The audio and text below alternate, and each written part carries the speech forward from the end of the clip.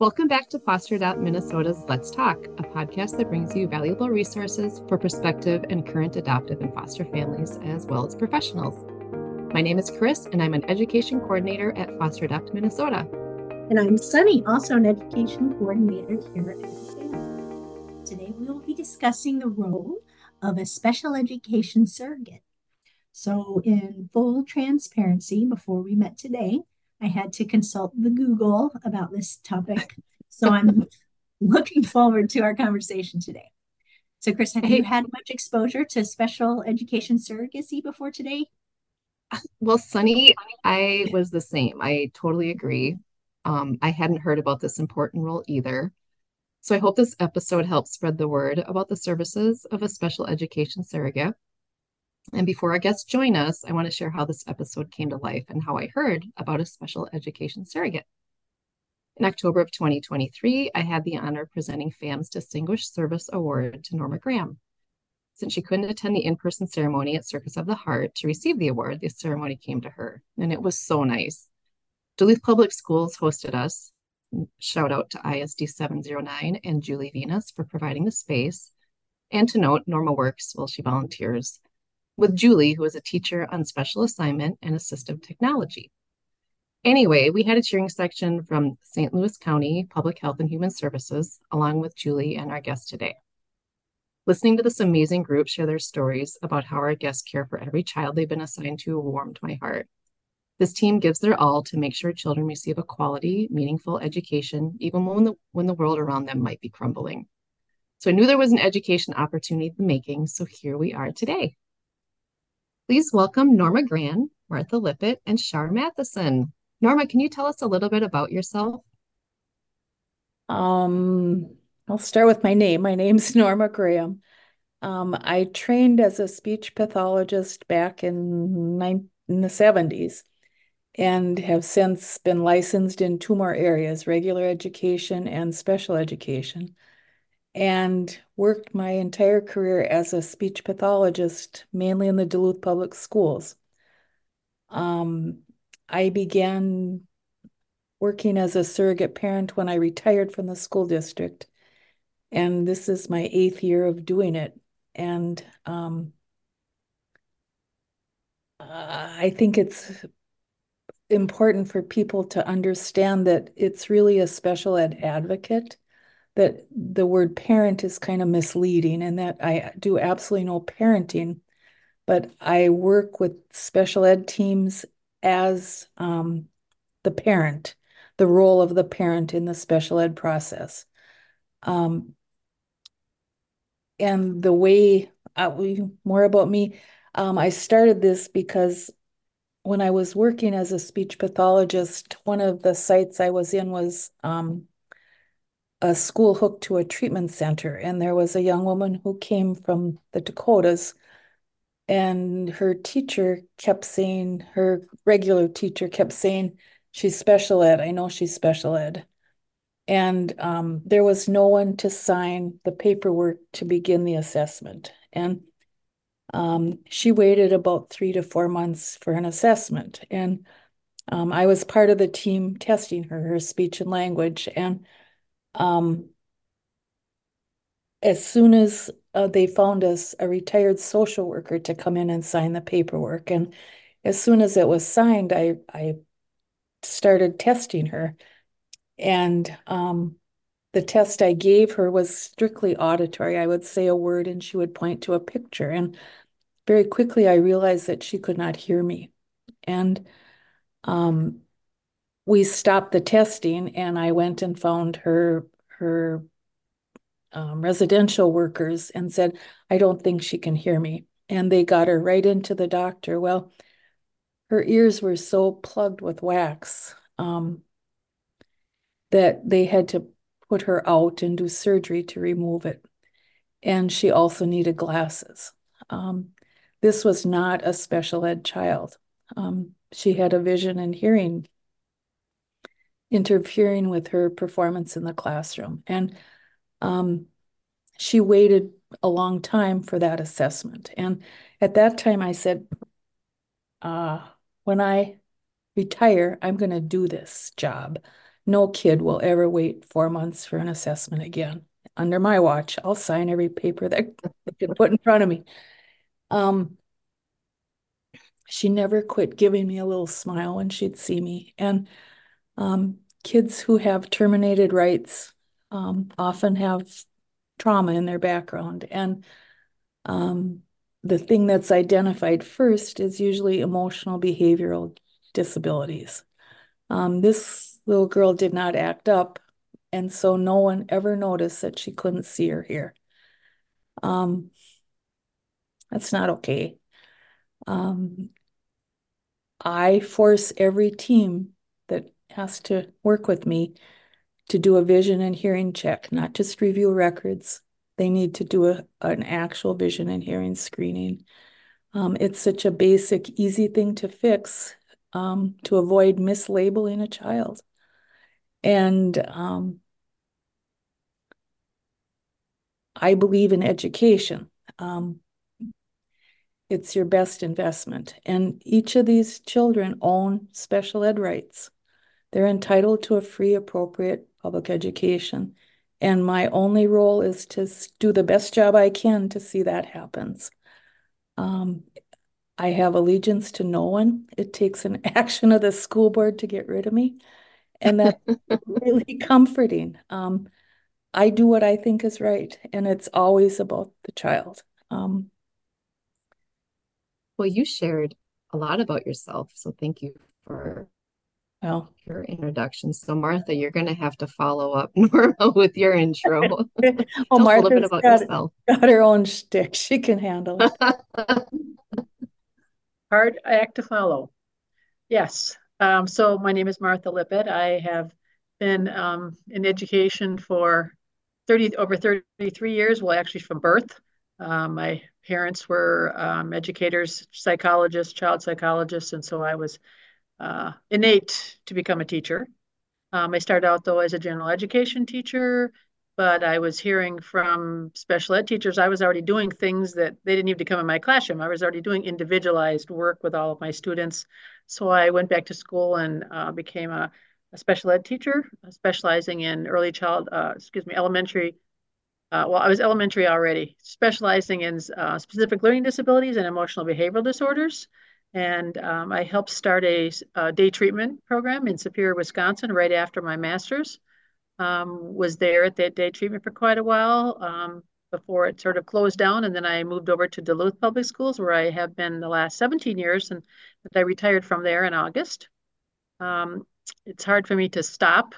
My brain has been a special ed compliant brain for a long time, so I'm actually working part-time for a local Carleton school, which is where I'm sitting right now, because I have an IEP meeting later.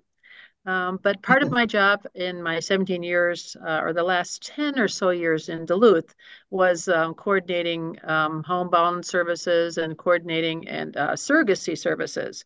Hence where I found Norma and found this great advocate for children and started looking up. So I was familiar with the laws of who could be a surrogate parent, who couldn't be, what they should and shouldn't be doing, because Norma sure asked a lot of questions. So I had to know these things. Um, and so, yeah, so until I retired, that was one of the lots of jobs I had in my list of things I did for Duluth schools.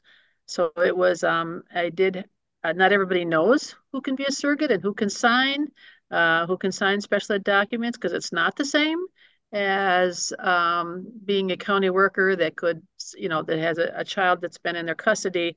They could sign them into the doctors. They could sign them into treatment. They could sign them for surgery. A special ed paperwork being federal documents are a whole different area of who can sign and who can't. So I had to educate a lot of county workers over the years and bring up the law and cite, who can sign, who can be a county, who can be a surrogate, and looked for people that were no longer working for the district or weren't employed for anybody. So that I could assign the right people. And at first I had many people my first years, and then it got so that Norma was the one that all I needed. She would take anybody and everybody that I assigned. And yeah, so that her plate was as busy as mine most days.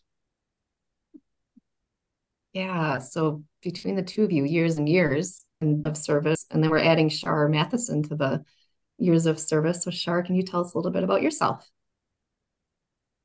I don't have the near the level of years of service that these two have. I'm I am I used to be a guardian ad litem back in the I don't even remember when, but I did about 10 years of that and then moved over to county child protection work where I've been for about 7 or 8 years now.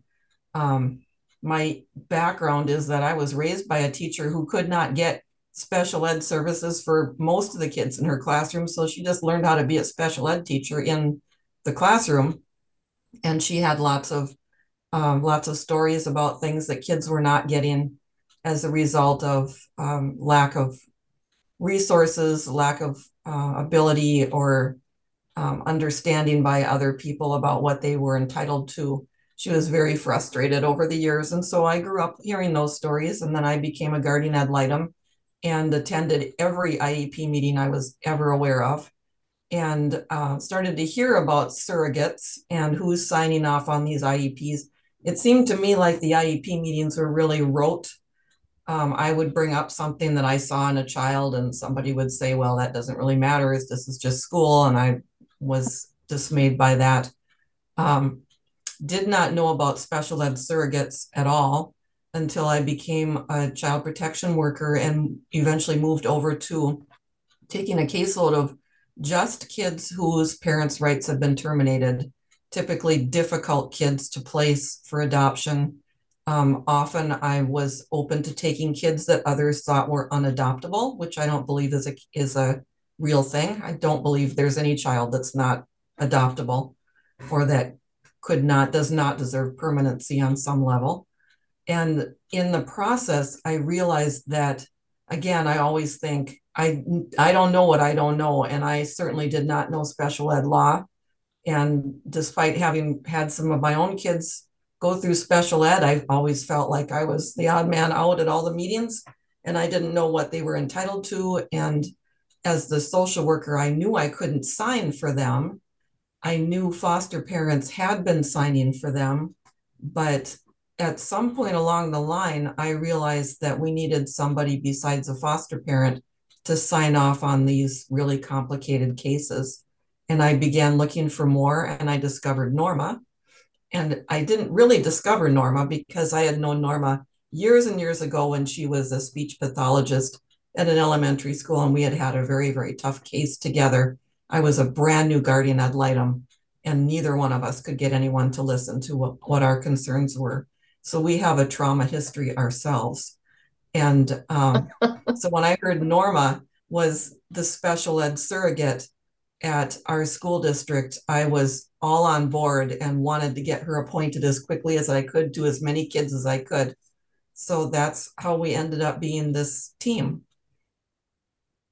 Well, I couldn't imagine a better group of people to have this podcast session with and, share all of your knowledge and with everyone so we know about this important program. So let's just get started. I know we've all kind of touched on the special education surrogate, but what is a special education surrogate? Um, Norma, I don't know if you want to start. sure, I will. Martha would send me a letter, hard copy letter, and there's about 3 words in there that I would read each time. It says, you have the rights and responsibilities of a parent in the special education process. Rights and responsibilities. And I take it seriously. It really bugs a lot of people, and I don't care. It's not about going to a meeting about anything but this child's rights to his or her education. Rights, responsibilities. And sometimes there are tons of wonderful professionals out there, don't get me wrong, but one person not doing their job can really do a number on a kid, and that's not okay. And that's for me what the surrogate is. And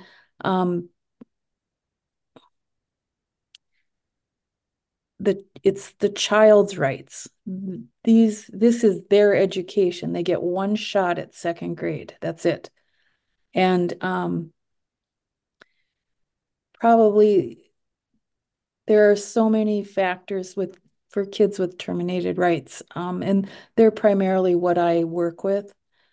The trauma, they move. This process just gets started and they move, and then they wait a bit in their new place and they get started again and they move. And so you need to follow the timeline. There are very specific timelines with special education that meetings should happen within so many days. An IEP should be pulled together in so many days so that you can't postpone it and never get services in place, if that makes sense. So that's my role, to keep that process moving until the child is receiving the services they're entitled to. Make sense? Yeah, and Martha or Shar, do you have anything to add to the description? Well, the process before Norma gets it, we have a student who, and many times it is in our residential sites, and they go to see who can they invite to the IP meeting, and they'll see the court documents in the files there, saying, hey, this is who this is who has signed the student up for treatment, and they'll send me the documents, and I'll read them. And many times it is their award of the state. Well, then I know right away I can assign a surrogate because there are no legal rights. If the termination of parental rights have happened, the TPR, then I have the right to look for and assign a surrogate. Many times, I would get sent documents, and it would be, again, the county worker has the right to put them that have become guardians, put them in day treatment or put them in a facility to get therapy, but yet parent rights have not been terminated. Even in this case of a CHIPS petition, parents still have those rights. And so I cannot assign a surrogate parent to those students. Those parents still have the special ed rights. So that was where a lot of times they came, well, the parents don't have, they're not living with the parents. That doesn't make any difference. The parents still are the ones that have the legal rights. And so really understanding the surrogacy law that of who can and cannot be assigned and who parents still have the rights. You can't assign a surrogate. So many times the one that's gray area of, okay, I can't assign a surrogate because the parents still have rights, but the parents are gone. Parents are nowhere to be found. Right. And this is something that happens. And people say, well, who can I get to sign? It's the county worker wants to sign. No, foster parents want to sign. Well, many times I could assign the foster parents, but that's only if parental rights were gone, have been terminated. So you have a situation where parents are nowhere to be seen. I still have to do a lot of investigation. Can we get a hold of them? If they are not involved in the child's life, but we can get a hold of them, they could assign surrogacy rights so that I could assign someone, even though they still have the legal rights. It's not giving up their rights, but they can assign parents. The bio parents can assign through a document someone as their surrogate. Can't find the parents, have no idea. Well, guess there's a grandma. If there's a bio relative, and this is part of the surrogacy law, if there's a bio relative, a grandma or an auntie, someone who is a bio relative that will step up, hey, maybe they can't take the student into their home because they don't have the ability to take care of them. So that's why they're in foster homes, but still, they are a bio relative. They have the rights to step up and they can be the signer without me having to go through assigning a surrogate, which I can't do at that point. So that is, again, something that we learned through this process that I have to go through all that research and looking for before I can actually say, hey, Norma, I have one for you. Another piece there. Something I learned, I actually studied last night, so I'd sound halfway intelligent today. And Martha and Shar, you'd be interested in this.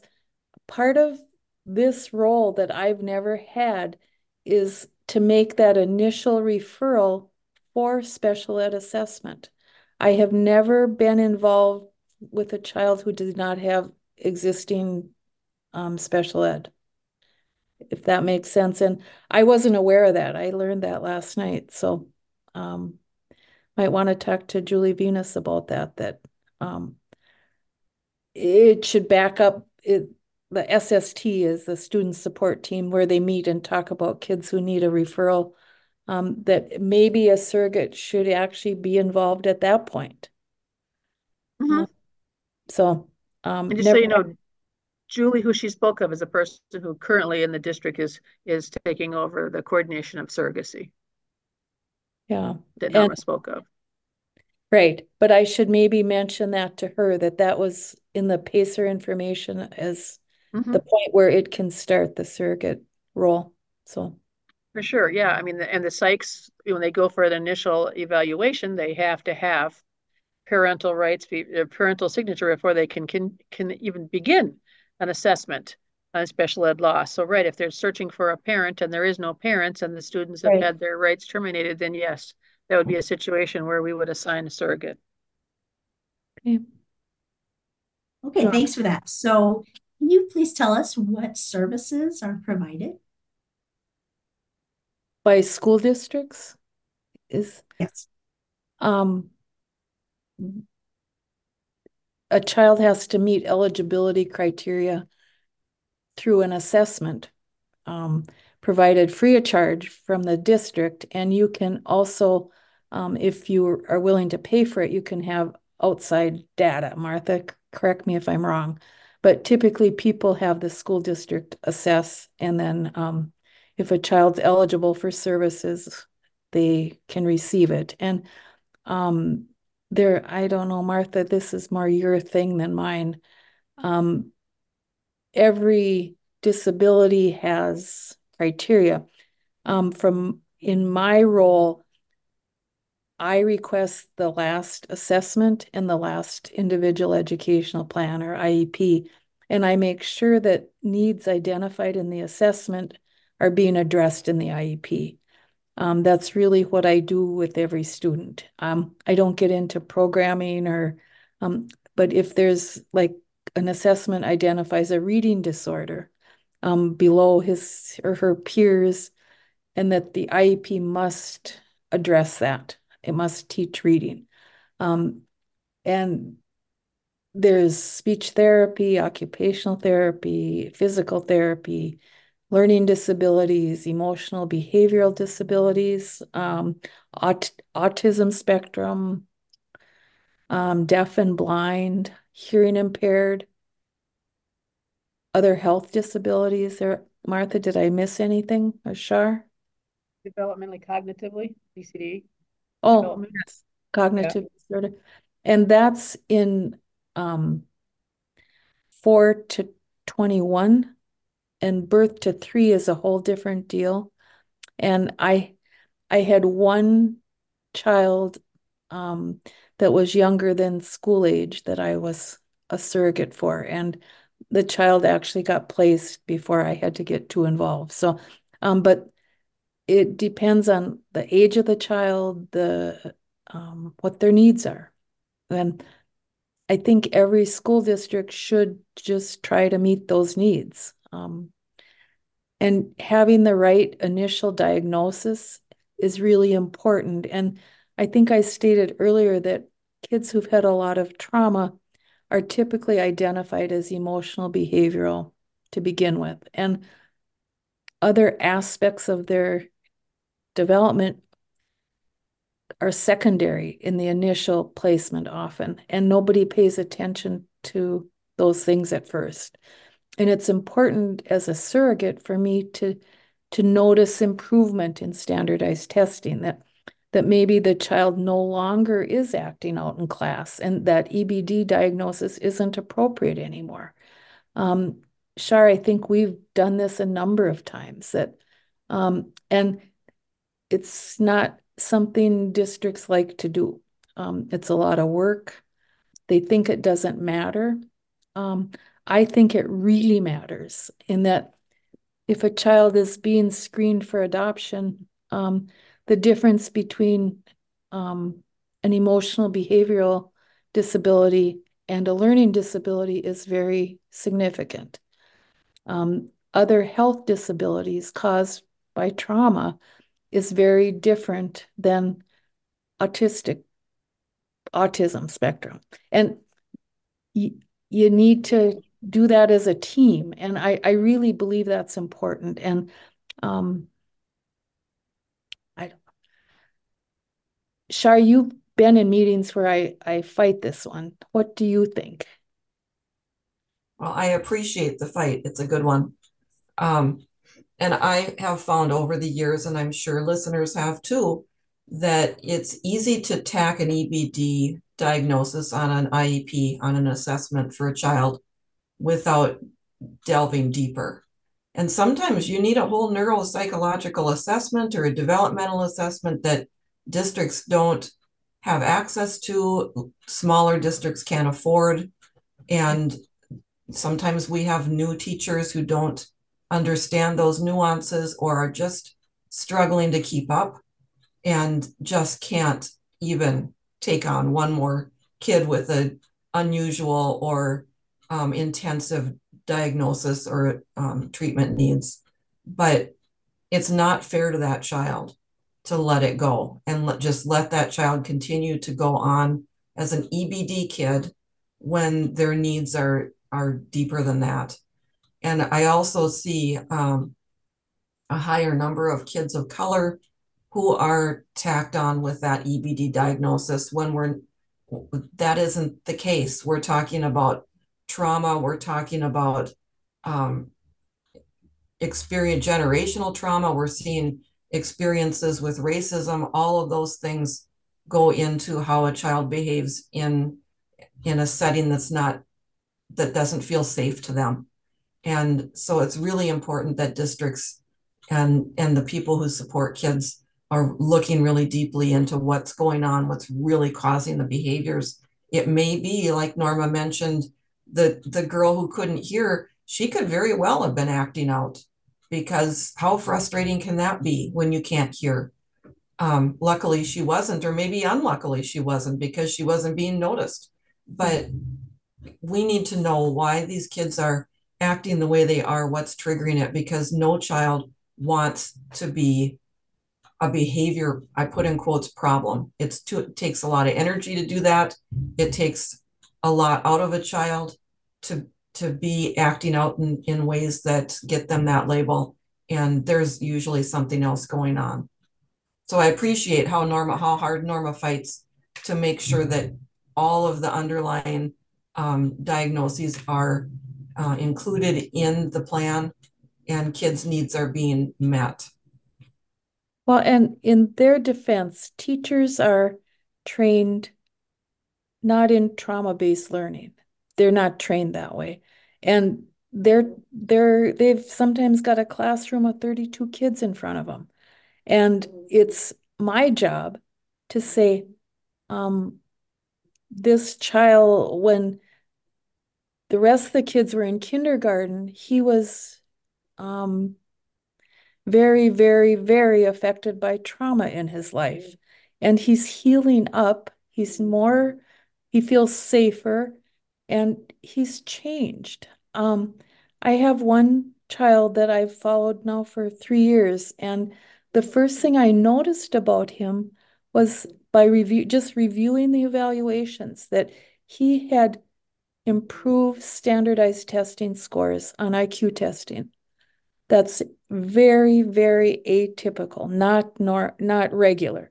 Nobody changes their IQ very much. But because of the trauma and the spot he was in during that first assessment, it didn't begin to compare to where he was now in 6th grade. And it's important that somebody look back and say, whoa, he's different now. His needs are different. And teachers and special ed teams are overworked. They're loaded up to the top, and they often don't have time or the knowledge base to review these files. And like I do, I'm old lady who's retired. I can sit all evening and read this. I have the time. I have one student, one IEP. When I was working, sometimes I'd have 3 IEPs in a day. That's huge. It's a huge difference. And um, if I can let them, if I can let them be helped by me, that's my goal. Sometimes I feel threatening, I think, and sometimes I'm deliberately threatening if they're blowing me off, but um, everyone's got their piece. And I remember the first time I was early on, I didn't know Martha, I didn't know what I was doing really. And um, the team at Northwood wanted us a new psych done with new testing, not just review the file. Okay. And I sat there and I thought, I can request that. I'm the parent. I'm not the speech pathologist. And I called Martha up and I said, Martha, can I request an evaluation when it's not due yet? And she sat there a minute and she went, oh, yeah. And I went, all right, this is going to work. We're going to work well together. Um, my role is different. I'm not another professional. I'm the parent. And sometimes that gets a little confusing because I do know the system and I do respect the limitations they work under. It's really hard. I think every one of them, without exception, wants the best thing for the kid. They just don't always know it. They don't know what to do. And that's my job. That's Char's job and Martha's job. So No, that's a great answer. I appreciate you telling us how a child would qualify for special ed. I want to add to that because Norma talked a piece about it and piece about it and a piece about it and named a lot of the categories that we look for to qualify. If you back up to how did that happen? Yes, I mentioned that you have to have parent or a person who qualifies as a parent sign that initial evaluation or plan. Before that, school districts are responsible to be providing weeks and weeks of interventions. They have what they call the CSTs, as Norma mentioned, the child study teams, that when teachers are having, hey, I'm having concern with this student, either he's so low in academics or he's not getting it or behavior is showing up, which is a very stereotypical thing when kids are acting up. And we don't know why. Like you said, it could have been trauma, something that's happening at home. Maybe they were up all night. So school teams are responsible to do a lot of weeks, months of interventions to try to figure out what this is. Are there things that could help this student so we do not go to special ed evaluation? If you finally get to the point where you've tried all these interventions, this is not help, this is not help, this helped a little bit, well, we're going to keep going on that. But if teams get to a decision that, okay, we need to plan for an evaluation, it should be comprehensive. It shouldn't just be looking at EBD. It shouldn't just be looking at LD. It should be looking at all the things we were working on. If they were having some misunderstandings of language or speech, then we better have speech in there as well. So they need to be having pretty comprehensive first evaluations to look at things so you don't miss, oh, we didn't realize that he was that low and would have qualified for developmental disability, but we only looked for these other things. So schools really are responsible to do a comprehensive first evaluation so they don't miss those things. And they should not start until the hearing has been tested, till the vision's been tested. Otherwise, a school psychologist cannot all of a sudden assume that a child can see the manipulatives or the things they're putting in front of them. So that's the first thing that should happen for any evaluation and the re-evals, because things change every 3 years. A student's hearing or vision can certainly change, just like ours change in 3 years for sure. So those are really important things that need to happen first, and that it shouldn't be just a hurry up, let's do this. The kid's acting up, well, let's go EBD. And the other thing where kids sometimes get missed, there's the E part of EBD is emotional. We have a lot of students that aren't acting up, but they're the ones that are sometimes falling through the cracks because they're so full of anxiety. They're not coming to school, or they're so depressed. And those are kids that also could qualify for services, possibly to be able to get help or at least figure out how to help them in involving community resources as well. But really important to not go with the stereotypical decisions and do a comprehensive evaluation. I wanted to make sure to add that part of how students qualify for special ed.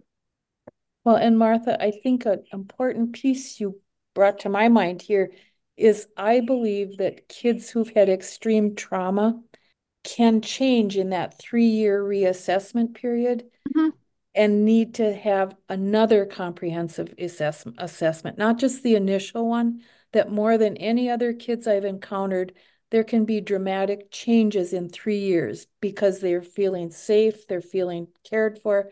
And that's a lot of work to repeat that comprehensive eval every 3 years, where and that I can request. That's my job to request that. And I take it very seriously. And that's I I have no empirical data, but just my observations that these kids are sometimes rapidly improving once they feel safe and stable. Permanence is the word that Christy used. They feel some permanence. I really feel that. And that's the change in the primary diagnosis from EBD to maybe deaf and hard of hearing. We don't know. So that's a difference for kids with trauma. Good point, because every 3 years we need to conduct a reevaluation to show continued need. And unless someone like Norma is the person signing off on that eval plan, they may not be doing anything other than reviewing the ones Right. from 3 years ago. And many parents don't know they have the right. They figure, well, here's the plan the teachers put in front of me to sign. They must know. They must be the professionals that know what my kid needs to be looked at. So this is an issue that parents don't understand that, oh yeah, I'm saying, yeah, every 3 years we do this. Where if there's things that have changed, they should be asking, hey, I want this looked at again. It's been a lot of years since we looked at academics again. Can we please do an academic? Or can we please do a functional behavioral assessment? Because things have changed in my child's life. Parents don't know that they can request that. Well, and Yeah, then, Martha, oh, I was just sorry. going to say, Martha made such a good point that look, just think of how much we've changed in 3 years. Your Yeah. hearing and sight, vision, all of that. Yes, huge. Well, and something else that Shar and I have just had quite a battle over. A child was in St. Louis County and they moved to another whole southern Minnesota, and the school district there put him. He was in Duluth. He was his disability was other health disabilities and learning disabilities. And we don't really know why, but they put him in a self-contained EBD school.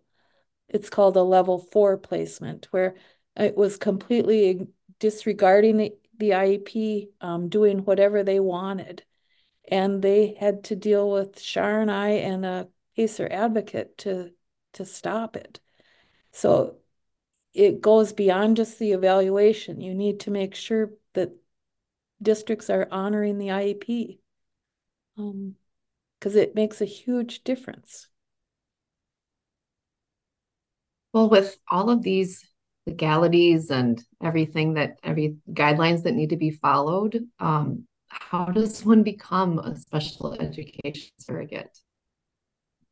Like if someone's listening today and they're like, you know what, I maybe do have some extra time on my hand.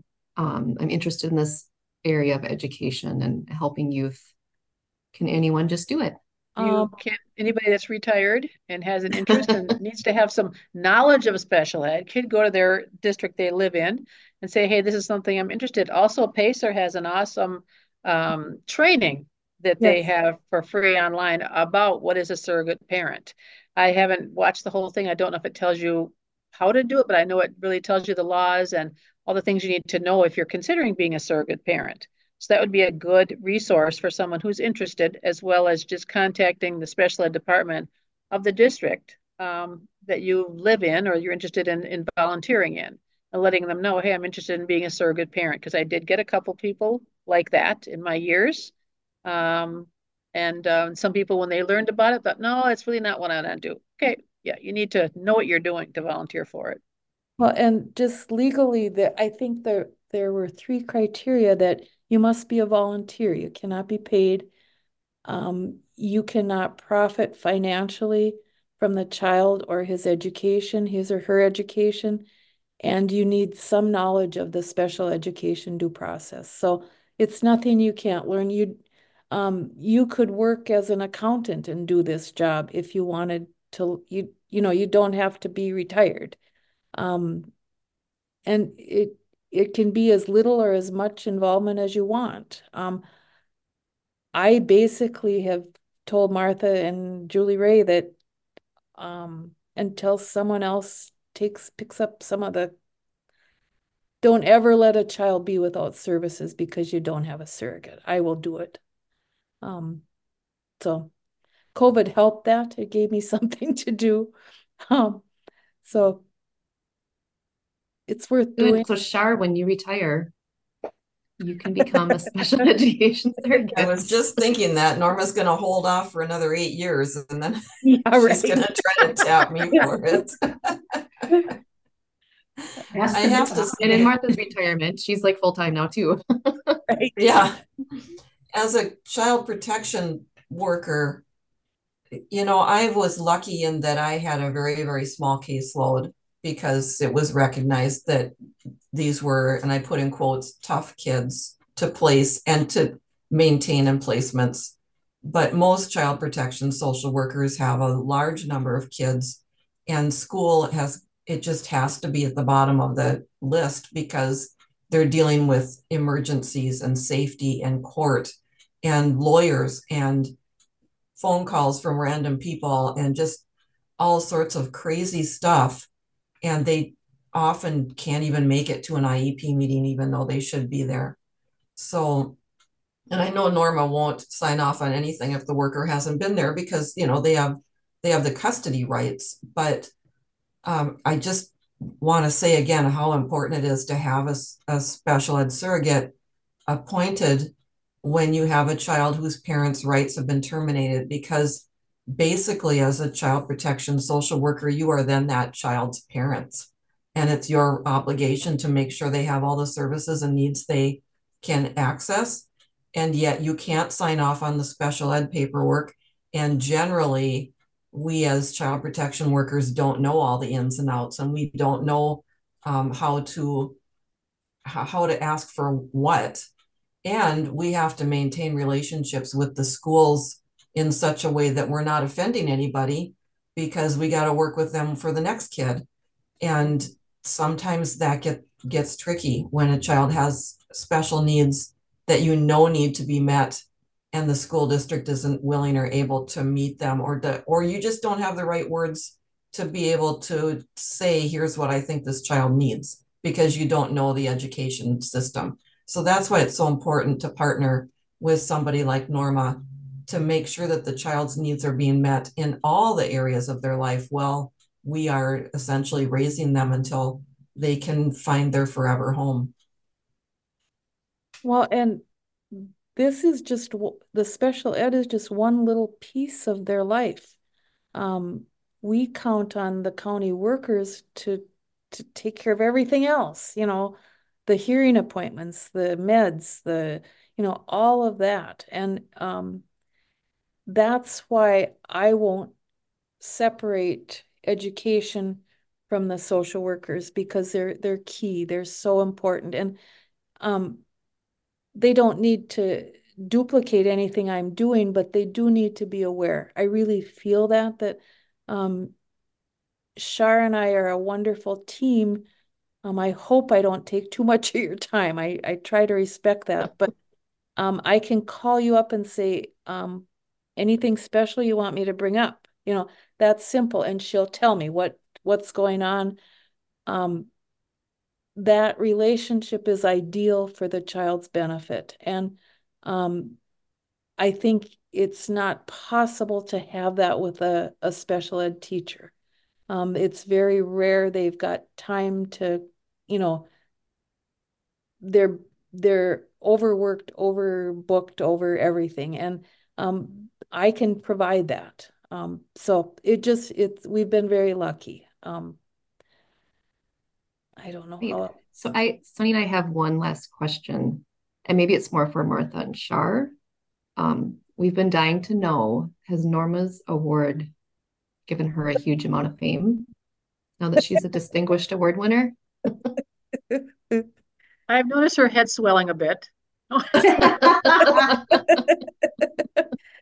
And Shar came up with the solution. airdropping me into meetings. And the doorways were too narrow for me. Um, I don't Well, know. I mean, we appreciate the three of you joining us today, and I hope our listeners have really learned a lot. I mean, I've learned so much just from that award ceremony and the time we spent together today. And I want to thank all of you too for all of you do. It's, doesn't go unnoticed, but you probably don't get a lot of pats on the back. But hey, we're giving you some pats today. Well, actually, I Absolutely. wore out my Second that. rotator cuff patting my own back. Yes, I thank have, you so much for being here today. It's can I been a add pleasure. one more thing to put in people's Yes. heads? Definitely. Special education rights are like property rights. Children are entitled, they own the rights to a free and appropriate public education. Our job is just to see that they get it. They already own it. No one's allowed to take that away. And it's so important. There's nothing more important than a child's right to their education. So thank you for giving us a forum. Appreciate Well, it. thank you so much. It's really been a pleasure. Thank you. Thank you so much for joining us today for Let's Talk. Please subscribe, rate, and review wherever you listen to our podcast. And tune in again soon.